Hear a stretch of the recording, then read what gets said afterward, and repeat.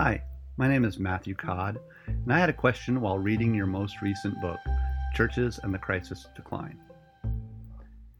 In your book, you note the similarities between pietism and liberalism, saying that they may be even twins with a grudge. I think your assessment is spot on, and an analysis that would frustrate some in each camp. I see that happen in the world of social media Christianity, where so many people seem to deconstruct from the evangelical church of their childhood, only to end up rebuilding a church with new sacred cows. The vocabulary changes, but the grammar remains the same. How do we, as a church, change more than just our vocabulary? All right, so Matt, thanks for the question and your faithful reading of my books, and thanks so much that now there's nothing we can say in response to this podcast that will make anyone happy. We're just gonna. It's very hard for two Minnesotans to try to not make people happy. So how we respond will be difficult. So there's this tweet, and it was about a social issue, and it said this. It said something like, "Here's your update that you need." I don't know who, it's one of those, I don't know who needs to hear this, but here's your update. And I've said this many times before, but enter your social issue. When the Bible talks about that social issue, it has nothing to do with you and how you're living your life. It has no connection. And I read that, and I said to Kara, and this is a really interesting phenomenon to think about along Matt's question about how much meaning is created for certain people who particularly tweet things and are in a kind of deconstructive process, which I'm not against the deconstructive realities. I do find it nauseating in some ways, and I do find it unthought at some points, but I'm not completely against the move to deconstruct. But it is amazing to me as modern people how much meaning we find in making assertions about how little meaning there is. In other words, what I mean is that this person finds an incredible amount of purpose and meaning saying what the Bible says about your way of life has no meaning. There's no connection to it. Like the power of the deconstructive move of breaking connections becomes in itself a way of infusing us with purpose, meaning. That's odd because when you think about this social issue and go back behind modernity, particularly in the medieval period, it made a lot. What gave life meaning was that their way of life, and whatever kind of social dynamic this was part of the larger biblical story, or part of what Paul talked about, or what gave it relevance. So, I mean, to blow this out of, maybe to blow this up, like to say what Mary experiences when Jesus dies has nothing to do with you. Like to break that connection. Where for a ton of Christian history, the meaning was in the fusing of your story and your experience with the biblical story in many ways. What I find fascinating and slightly problematic about just the late modern psychology, I guess, is that the way to find meaning is to take what we assume are kind of old but held beliefs and snap them apart, and now say the meaning is in how none of this has any meaning. I find that interesting, and I wonder. What I do wonder is how long that can go.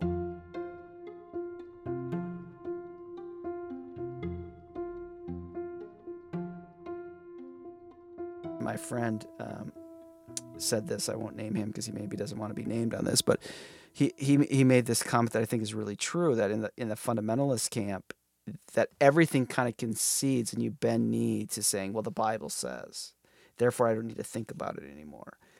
And I do. And he said, what's interesting is often on the very other side, it's the same logic where it's the culture says, therefore we bend knee and believe it. I don't want to be part of a church or a Christian confession that is opposed to what the larger ethical perspectives of the culture are. So hey, and in some sense, I think too often that's what we mean by accepting. To be accepting means to kind of presume some of these kind of cultural realities. And I think it's deeper than that. But I do think we have to be really careful that accepting really is about accepting persons and in their humanity and accepting their stories, as opposed to accepting meaning we accept ideologies. And what Twitter just has in spades and other social media, is that it really gives you a way to broadcast your ideological commitments, or it filters all comments through certain ideological scrims, and I think that becomes kind of a problem. So, there's a certain way that both are really deconstructive, and deconstruction can be a really good thing, but there is the tendency for it to become somewhat, if not really directly nihilistic, and I think that's happened in both camps.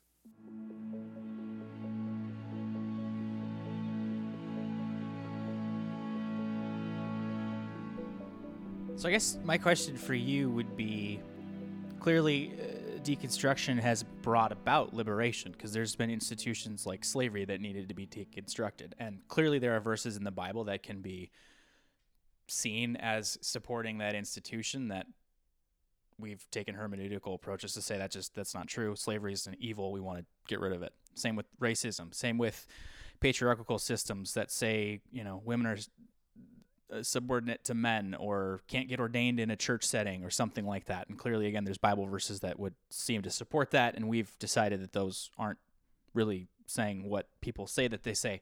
So I guess my question for you is, deconstruction can clearly be a very, very useful tool in bringing about freedom. And sometimes there are things that do need to be broken apart and snapped. But how do you determine where to apply that tool? Maybe is the question I would ask.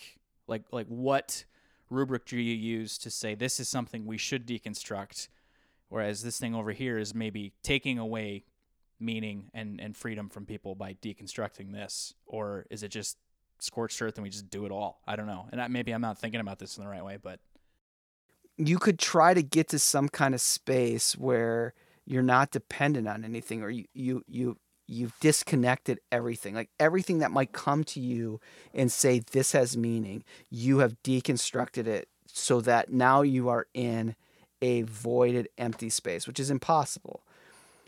But there is a sense, like the utopian sense, then you could really start to construct moral codes, and you could construct ways of life that are free from all that false stuff. But where would you get that from? Like just inside of your head? Well, you'd say, well, we would get it from living, but you've deconstructed all the meaning for everything else. So at some point you have to hold on to some things as still being really relevant. I guess this is what's really kind of fascinating about the left's kind of move in this direction, is that they deconstruct everything, and that deconstruction then leads them to have to hold on to some things as utter fundamentals. You know what I mean? Because you can't survive in a complete void of deconstruction. Maybe only as a university professor or as like a 19th century philosopher or something could you do that, but you can't really live that way. So there has to be some things that are absolutely fundamental. And you started on this whole journey by looking at the fundamentals your parents gave you and deconstructing them to the point where they were disconnected, but then you had to resurrect some, usually some different ones. You had to resurrect those, and usually those come from, to be completely honest, they come from what Taylor calls the modern moral order. They come from this assertion that there is a way for human beings to flourish, and flourish exclusively outside of any kind of transcendent realities or any ethics that have anything based in any kind of religious tradition. That there is a way to flourish and to allow human identities and desires to flourish without being connected to any kind of ways of life or any narratives that think that there's something beyond human flourishing. So I mean, that's an interesting dynamic, right? Like there are every at least every religious form, particularly the religious forms that come from the desert, Islam, Judaism, and Christianity, there's an assertion that human flourishing is not exclusive. To find human flourishing, that there is something beyond human flourishing, that there is purpose, meaning, that there are stories that are beyond just human flourishing. Well, the modern moral order tends to make the assertion that there is not. There's only human flourishing. And if you hold on to those religious stories in any of their forms, you end up being repressive towards human desires. So you need to deconstruct all things that would be repressive and all forms that would be repressive. But you still hold on to a deep moral code, which is that human desires should be completely free from any other structure, from any other story. And those become the only way that you can create new meaning after you've deconstructed everything else. So you will fight, and you will either emotionally or sometimes even physically kill for those realities. That does become a kind of image reflection of your fundamentalist parents who didn't deconstruct. They feared deconstruction. You know what I mean? So they said never go near those, and held on to those fundamentals in a certain way to never even get there. But now you've come out on the other side going through the deconstructive sea, and you hold to the same rigid fundamentals. They're different rigid fundamentals, but they're rigid fundamentals that you started with as the child of a fundamentalist.